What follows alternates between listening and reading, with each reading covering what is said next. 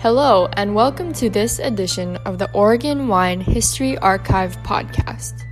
The Oregon Wine History Archive is located at Linfield College in McMinnville, Oregon, and is dedicated to preserving and sharing the Oregon wine story. This podcast will share these stories through oral history interviews we've conducted throughout the industry. Please enjoy these stories. I'm Melissa Salrin. I'm here with Rachael Woody, and we're interviewing Lynne Chamberlain of Spofford Station Vineyard on July 17th, 2014. So Lynne, the first question, why wine? Wow, why not? Actually, it's a little bit of a story. I grew up in Walla Walla and left as soon as I graduated. And my first job out of college, I was trained as a deaf educator and an autistic specialist. And I also had a degree in special education and elementary education. So I had this lineup of things to do. First job was in Washington, D.C., the very first year of forced busing. Quite an experience for a girl from Walla Walla because I couldn't figure out what the big whoop was. But I ended up in a special ed class, and I was there for 13 years. The second year I was there, my cousin from OMAC, which is even worse than Walla Walla, showed up and said, I'm going to live with you guys and go to college here. So he did. His first job out of college was Napa Valley, and he became a financial planner for wineries. So we're 21, 22, 23, and he called up and said, you guys have got to get out here. There's free alcohol everywhere. So I started actually visiting for fun, but as time went on, with his background, I was able to get in the back rooms of wineries. I helped bottle. I was able to start understanding tasting and how things were done. So then my next stop was, well, I used to be on a farm. I bet I could farm grapes again, and decided to return. Okay.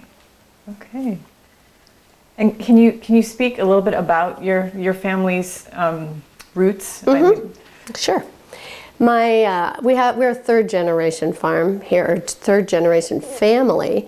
My grandfather had racehorses. He was actually a mortician by trade, but he had a farm, and he raised wheat, a really small farm, so wheat, alfalfa, sugar beets, and racehorses, quarter horse racehorses.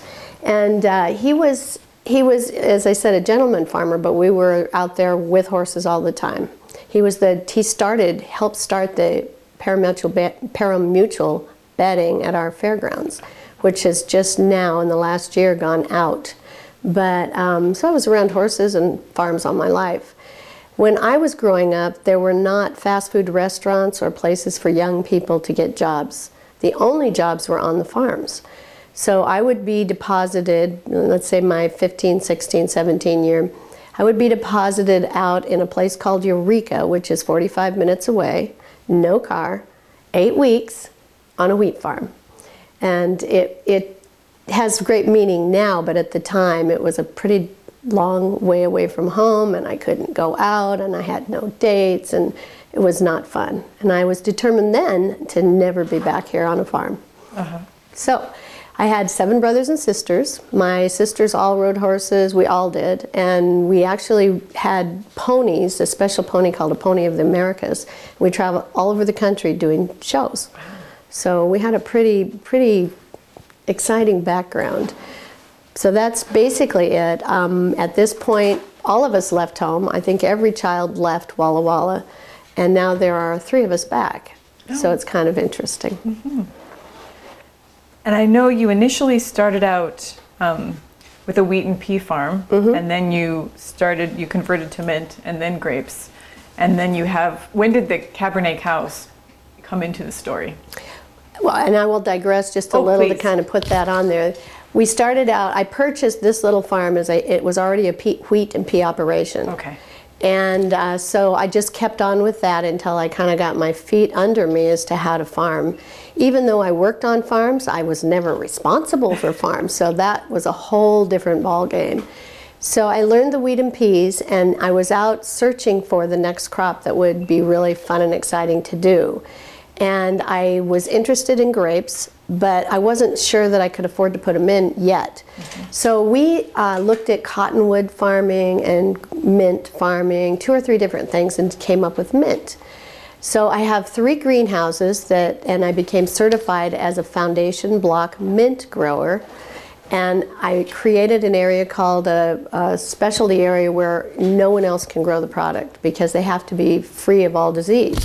So this mint farm, I started with greenhouses where I propagated verticillium-free mint, they call it. And they were checked by Oregon State. Every quarter they'd come and we had, lab coats and clean hands, and everything was absolutely phytogenic. And then the second stage was to plant those in the ground, and the third stage was to create oil. So peppermint oil, like Wrigley's or whatever you think of that you put mint in, have flavors just like grapes do. And our flavor here in Walla Walla is the thing that is used for a lot of the gums and that sort of thing. So the ones that are in the Willamette Valley might be for seasonings, for example, but they're really specific flavors. So that's how I got started. And then about the time the mint was really getting big, I would do 500,000, 600,000, 700,000 plants a year in the greenhouses. Then it was about ready to start the grapes. I'd studied, learned how to do them, and then we just started putting a crew together to build the vineyards. So while those came into play, which was about 3 years, I continued with the mint. Okay. And so the vineyard was started in 1998? 1998. Mm-hmm. Okay. The first year we planted 20 acres, Cab Merlot Syrah. And the next year we planted another 15. And back then I was embarrassed to tell anybody in the valley that I only had 30 acres or 40 acres, because around here wheat farms are thousands of acres, and I didn't want to humiliate my family or myself. And so we got about to a 40-acre range, maybe 45, and I had to tell the Wine Alliance how many acres I had. And when I told them, it turns out I was the second largest grower next to the consortium of Pepper Bridge, Leonetti, they have a group together. Well, I was the next biggest farmer. Wow. It was really kind of fun. Wow, that's great. Now, I know, so you started the vineyard in 1998, but you also were one of the charter students of the viticulture and enology program at the CC. And that was started, I know the Institute was founded in 2000, but, so the teaching vineyard wasn't up and running until 2002. Right. So what happened there was that I was elected, formulating the Walla Walla Valley Wine Alliance is really important because it created a precedent for growers and winemakers to work together. In every other community, as far as I know, I mean there might be some remote one somewhere, but in California, in New York, all of those areas, there are wine associations and winemaker and grower associations, and never the twain shall meet. And here, we actually 30 years ago designated the appellation, but the actual organization started somewhere in the early 90s, but it was very loose and I didn't really get a sense that anything really happened. So in about 94, 93, 94, or 92 I think it was actually, right in that range, we decided, a group of people decided to actually start a real organization here. It was time to get Walla Walla on the map. And I'm telling you, there was controversy from the beginning because winemakers did not want to have those growers in the same pocket with them because then they'd be asking for higher rates on their grapes. And they didn't really want to have that. They needed to have a business association. And very wise minds, much wiser than mine, and I'll give the likes of Norm McKibben and Rick Small were the ones who stood tall, among others, and said, no, we need to work together. We are very small here. We want to grow good quality, and we want quality people, and we want an association to be proud of that the rest of the world is going to look at. Otherwise, we're no different than anyone else. So they absolutely stood strong and were able to we had meetings after meetings after meetings, and finally, by whatever the margin was, we put together a grower and winemaker association, and that still, I think, is the only one that's really prevalent.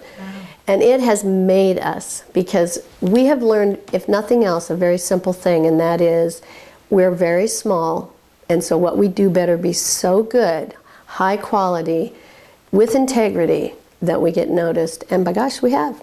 And I'm sure you're aware that in this last year, wine enthusiasts select Walla Walla as one of the top 10 wine destinations in the world.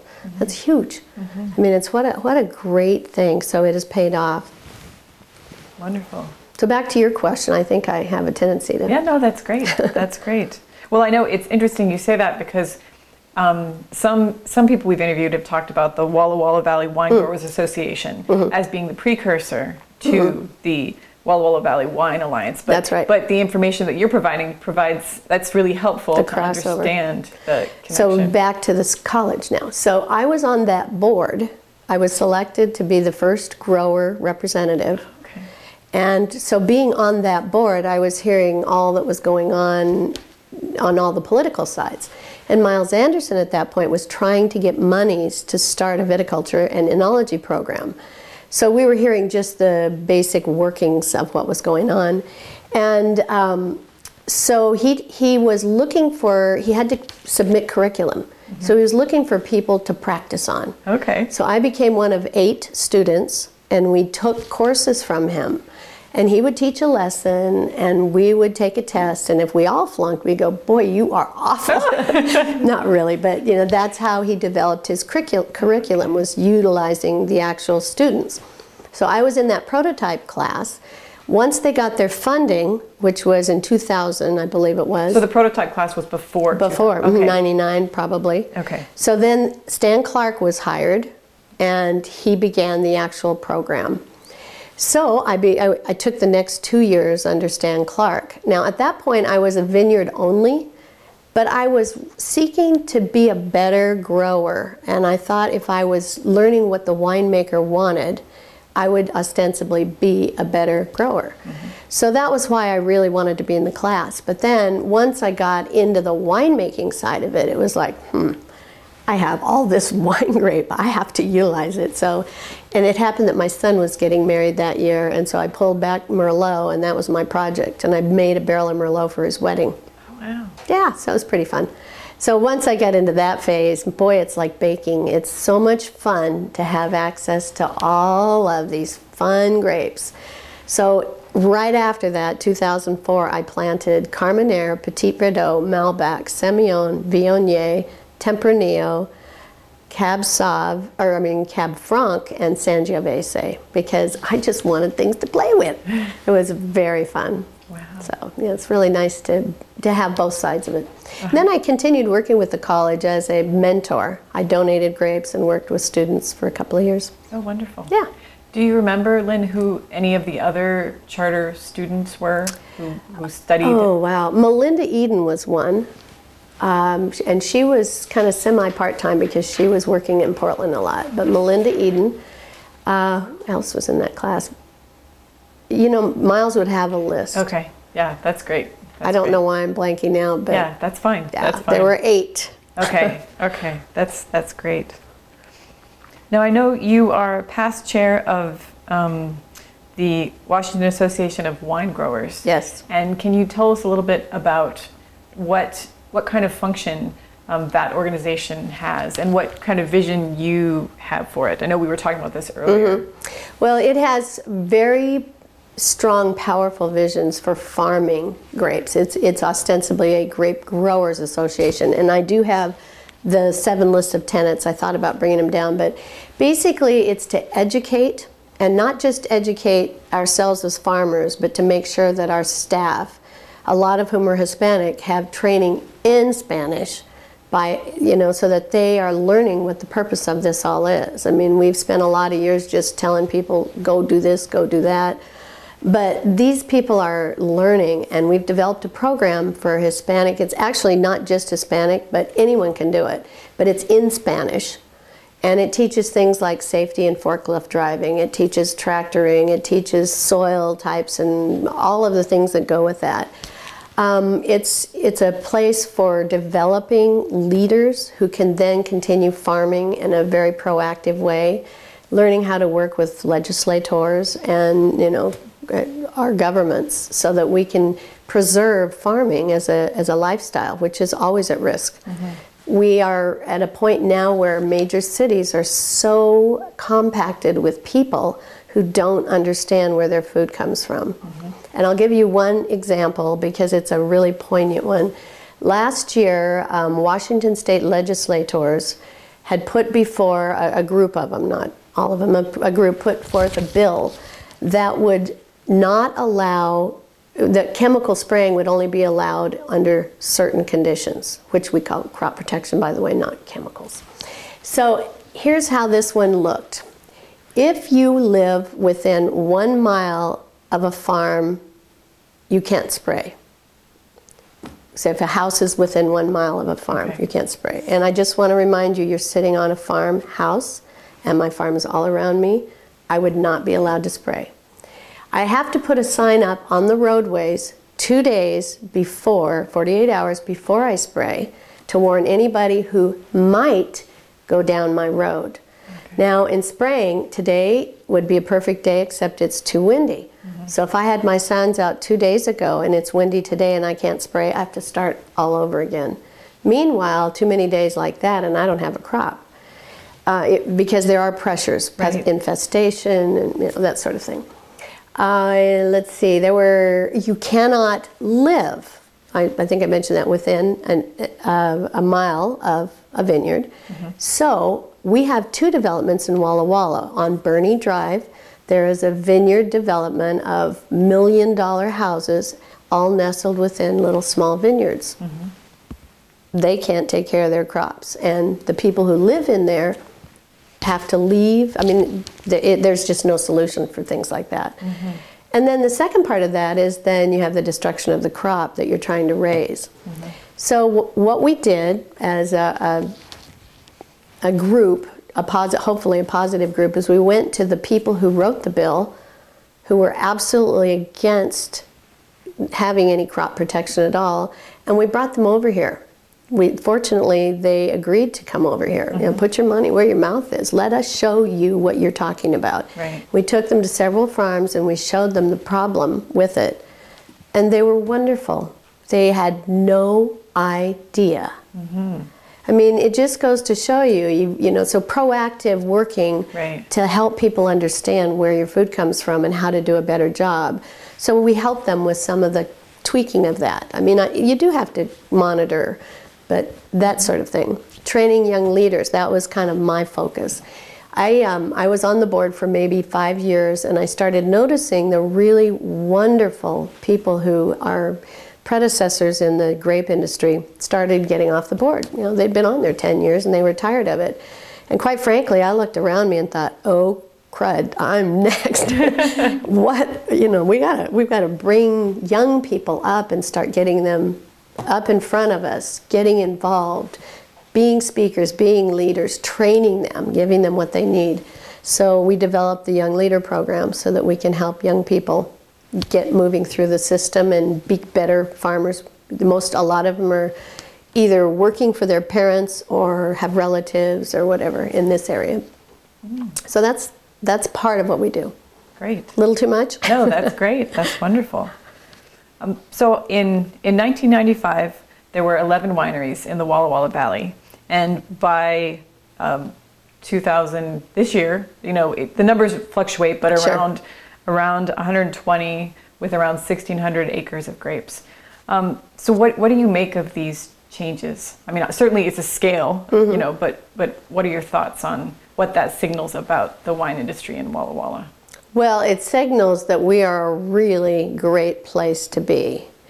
The number, as I'm understanding it, and this will fluctuate a little bit, the 120 is bonded. Right. But there are wineries, there's 150-ish more, I mean not more, in addition to make that 150, who are bonded and making wine, but they don't yet have a product. So there's no storefront. Right. So this is huge. Now, what I make of it is that we're a really great place. This is a great growing region. There's huge opportunity. Now, it will happen that there will be fallout or there will be changes, and probably it will settle out, but We certainly are not going to be a little Napa. We are not on the way to anywhere. If someone is coming to Walla Walla for wine, they are captive. They want to be here. They want to spend their weekend here. And so far, my experience is that they love it. I think it's fabulous. And we have so many things to offer that people don't realize.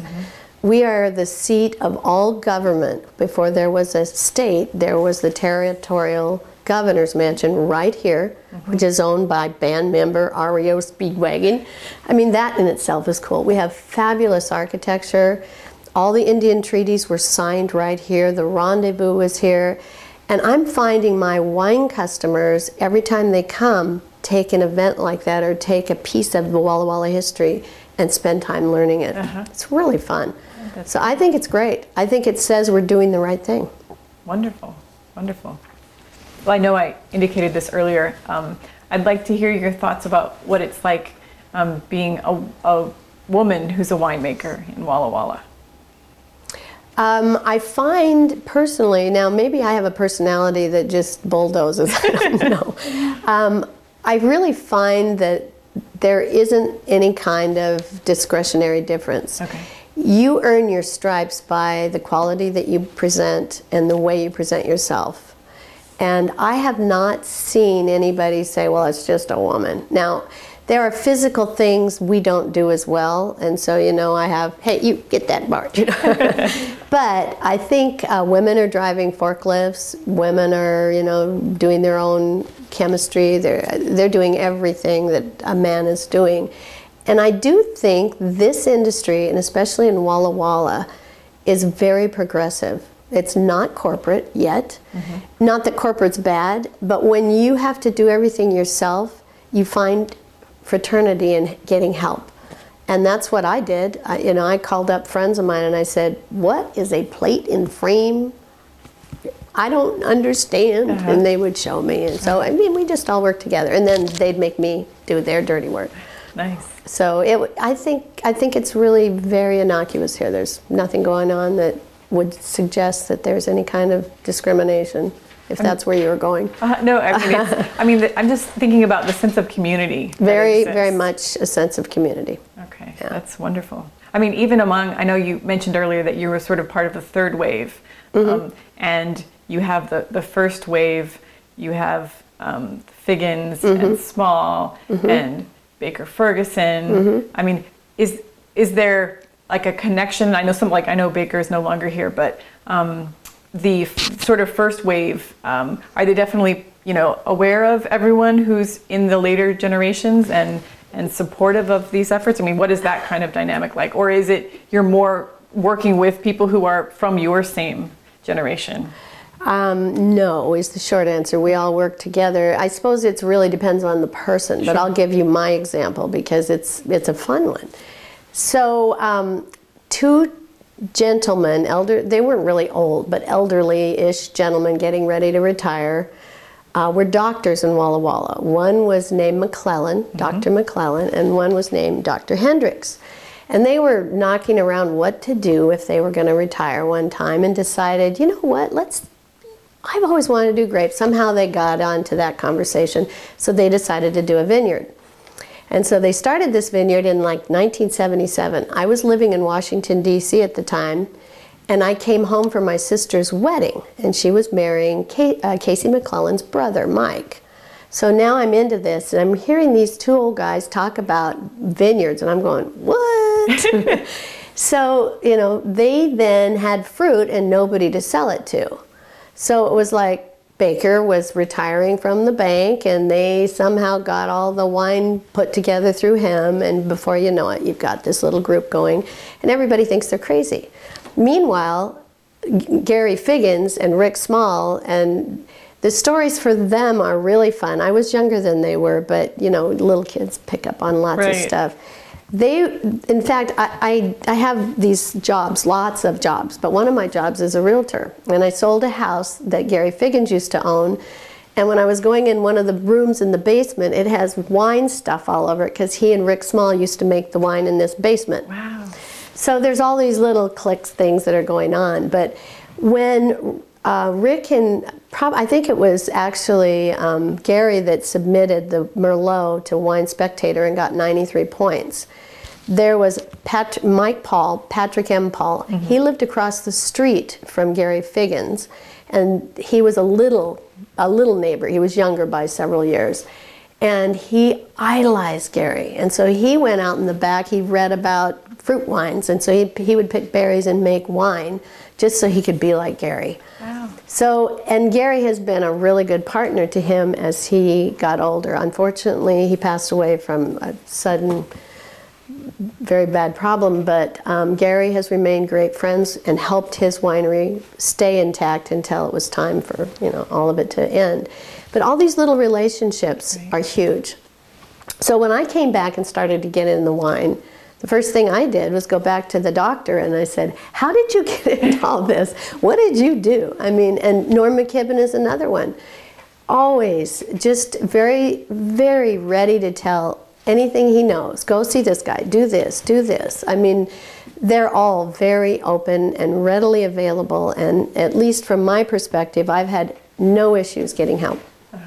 So it's very good. That's great. And that history is important. Right. That's wonderful. Well, that's great, Lynn. I'm going to pass it off to Rachael now. Okay. All right. So we're going to sort of transition now into bigger picture and more about the location, and then sort of thoughts for the future. Okay. So my first question for you, Lynn, is what is this region known for? What is the identity? In the wine world? Wherever you want to take the question, but yes, in the wine world and sort of Walla Walla, also in general, if it's not related to wine, if you have sort of a different answer for that. Well, interestingly, I'm not sure how to answer, and I do know a lot about the area. Walla Walla was somewhat, now this is a young person's viewpoint. When I would come home from Washington and come to Walla Walla, those beautiful buildings you see right now weren't there in my head. Because back then, 50s, probably 60s, 70s, 80s, they had put like plywood, this is my head saying, I don't know what they really were, but like plywood sheets over all of that fabulous brick. And there was bright paint and a big sign for the logo of whatever the store was, because everyone was modern, All the streets were going the same way, one way this time. The next time I came, they were one way the other time. And then somewhere around the early 90s, somebody, I don't know who, because I was just coming back myself, but somebody very smartly decided it would be important, if Walla Walla was going to survive, to get an outsider to give us ideas for how to make this town come back. I mean, after all, this was the seat, the governor's seat of the territorial governments. And in fact, may I digress just a minute, because I never finished this little piece.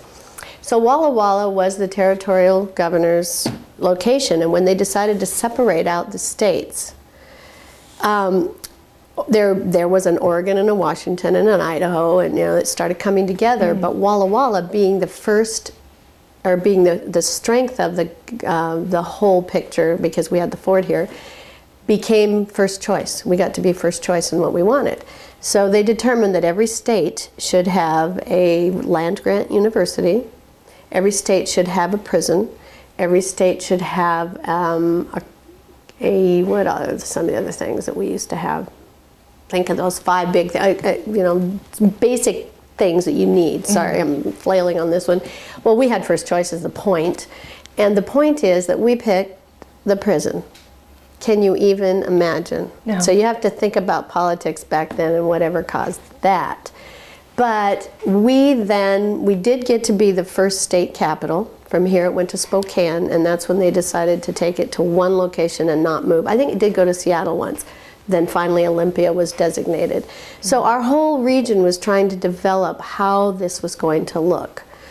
So Walla Walla now has the prison, and I don't know what else. I wasn't around back then, but my grandparents were. So then fast forward to this town that had all these buildings. They changed. All of the treaties for the Indians were done here. The rendezvous were done here. This was the seat of everything still. And they hired a man named Timothy Bishop, who had done downtown foundations for a couple of other places and won some awards. He was strong enough, one, to try to positively work with the community to change.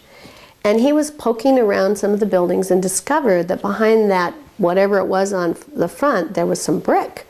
So one building agreed to take off all the stuff, and oh my goodness, it was fabulous with these, even the original glass was in the windows.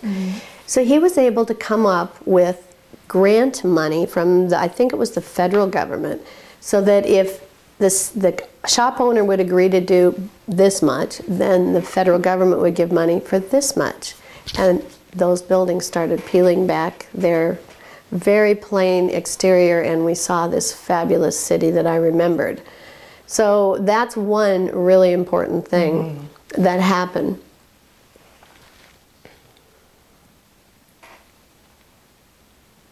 And if you were to shift focus to the Walla Walla Valley AVA, what would that identity be, or what's its identity to you?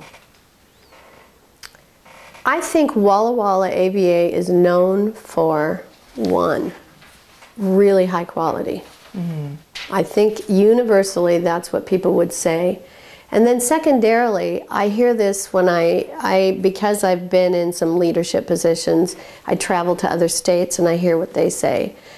It happens also that our particular organization has people at the national level in every committee for all of grapes, all of the AVAs. And they say we are very fraternal and cooperative. They can't even believe how we all get along. And I believe that that's what we're known for. We're known for our cooperation, we're known for our collegiality, and we're known for high quality. And I think we're getting to be known for our fabulous little town. I mean, we might not have a lot of what we have, but we have fabulous food, cute little restaurants, fun events. I mean, it's fabulous. We love it. And we use our own buildings. What are some of the strengths and challenges of having a cross-state AVA? Oh, boy, did you have to hit that one. When I grew up, one of my best friends lived next door on the farm next door. He went to Walla Walla High School. There were 7 or 8 guys from Oregon in Walla Walla High School. And we went back and forth when we worked in wheat. You just drive your tractor across the road and everything was cool. So when I was looking for farming, and I was specifically grapes, I was studying what I was hearing at the Wine Alliance level, which was that the further south you go into Oregon and east towards the mountains, you get the breezes from the mountains, which always keep mold, mildew, and freeze moving.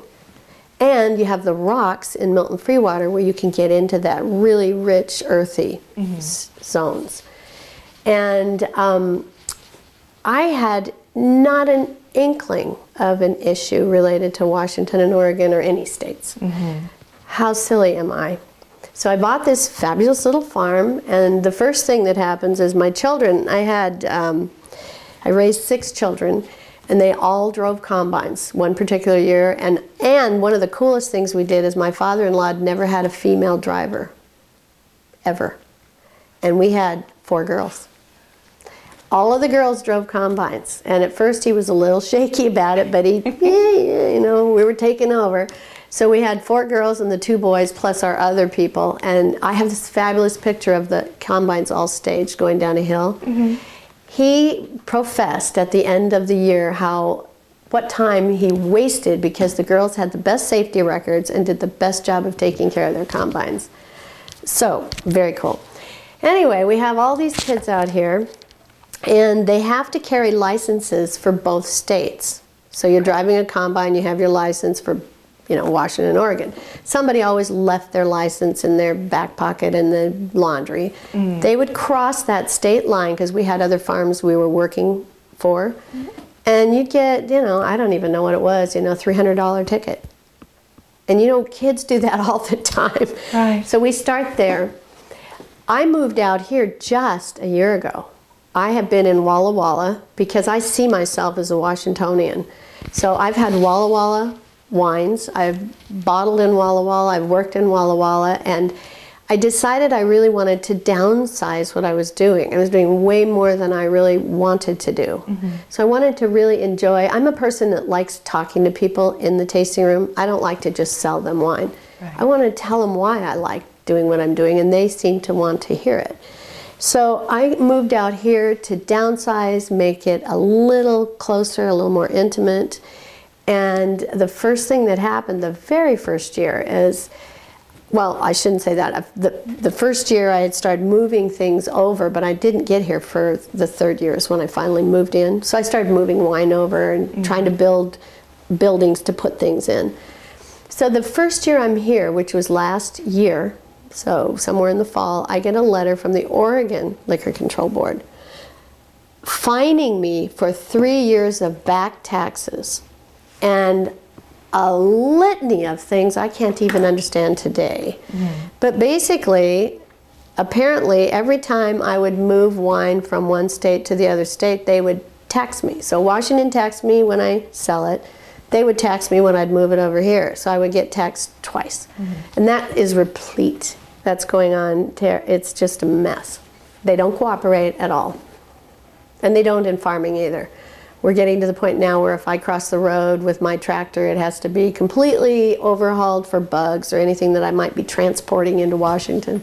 So it's very difficult. The states do not get along.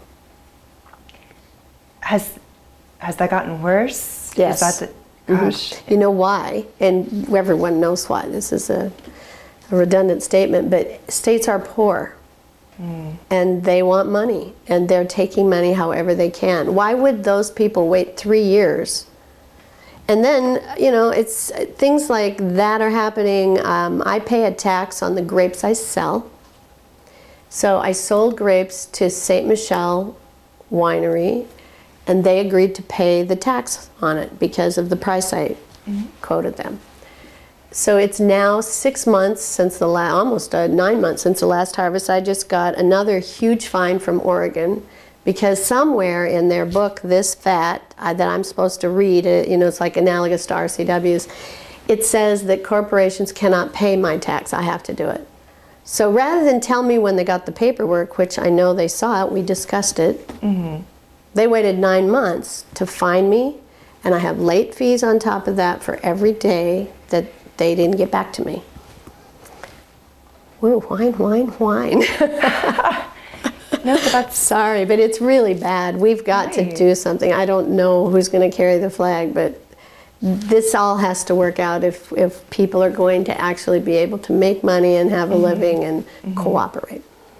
Right, especially for an area that prides itself on the identity as the valley. And you see, that's what's cool about Walla Walla. So I'm going to do this little number. This is our appellation. It's in Oregon.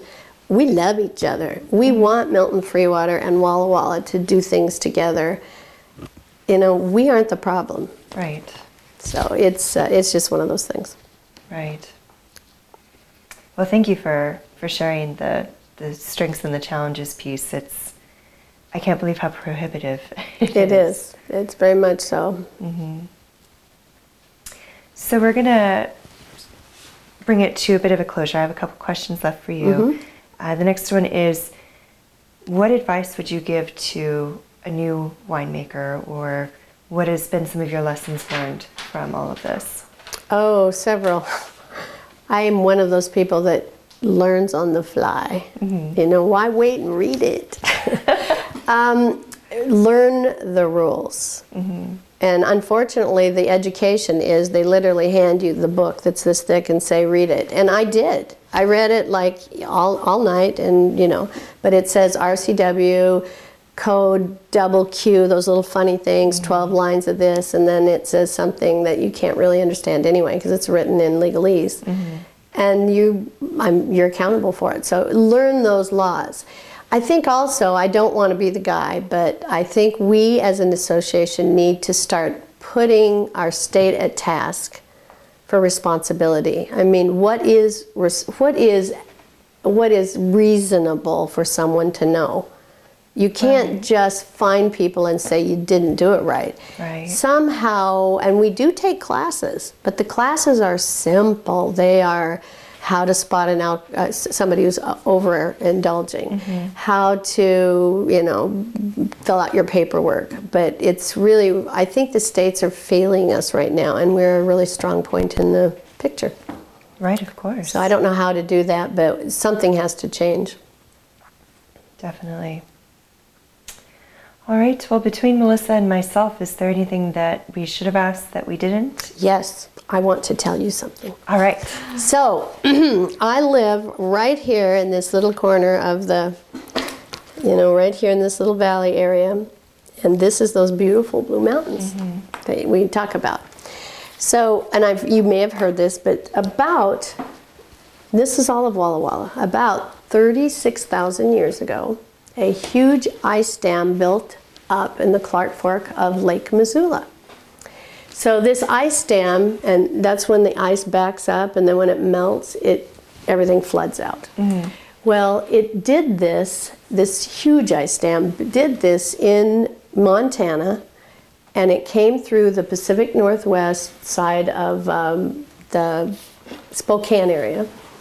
Came down through it and went hundreds of ways, but let's just do a one way. It came down through the Blue Mountains, and it caused it to do a turn, which went on to scab away the Columbia River Gorge.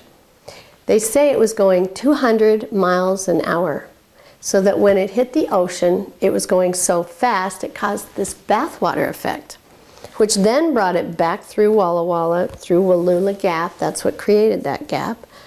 And then it flowed, this is particular to my farm now, it flowed right down until it hit the mountain and then settled here. So I grew up around here. I used to party in the barn over there. And this farm, I didn't know until I purchased it, but it has huge deposits of all of that backwash. So a good farming topsoil is 2 to 6 feet.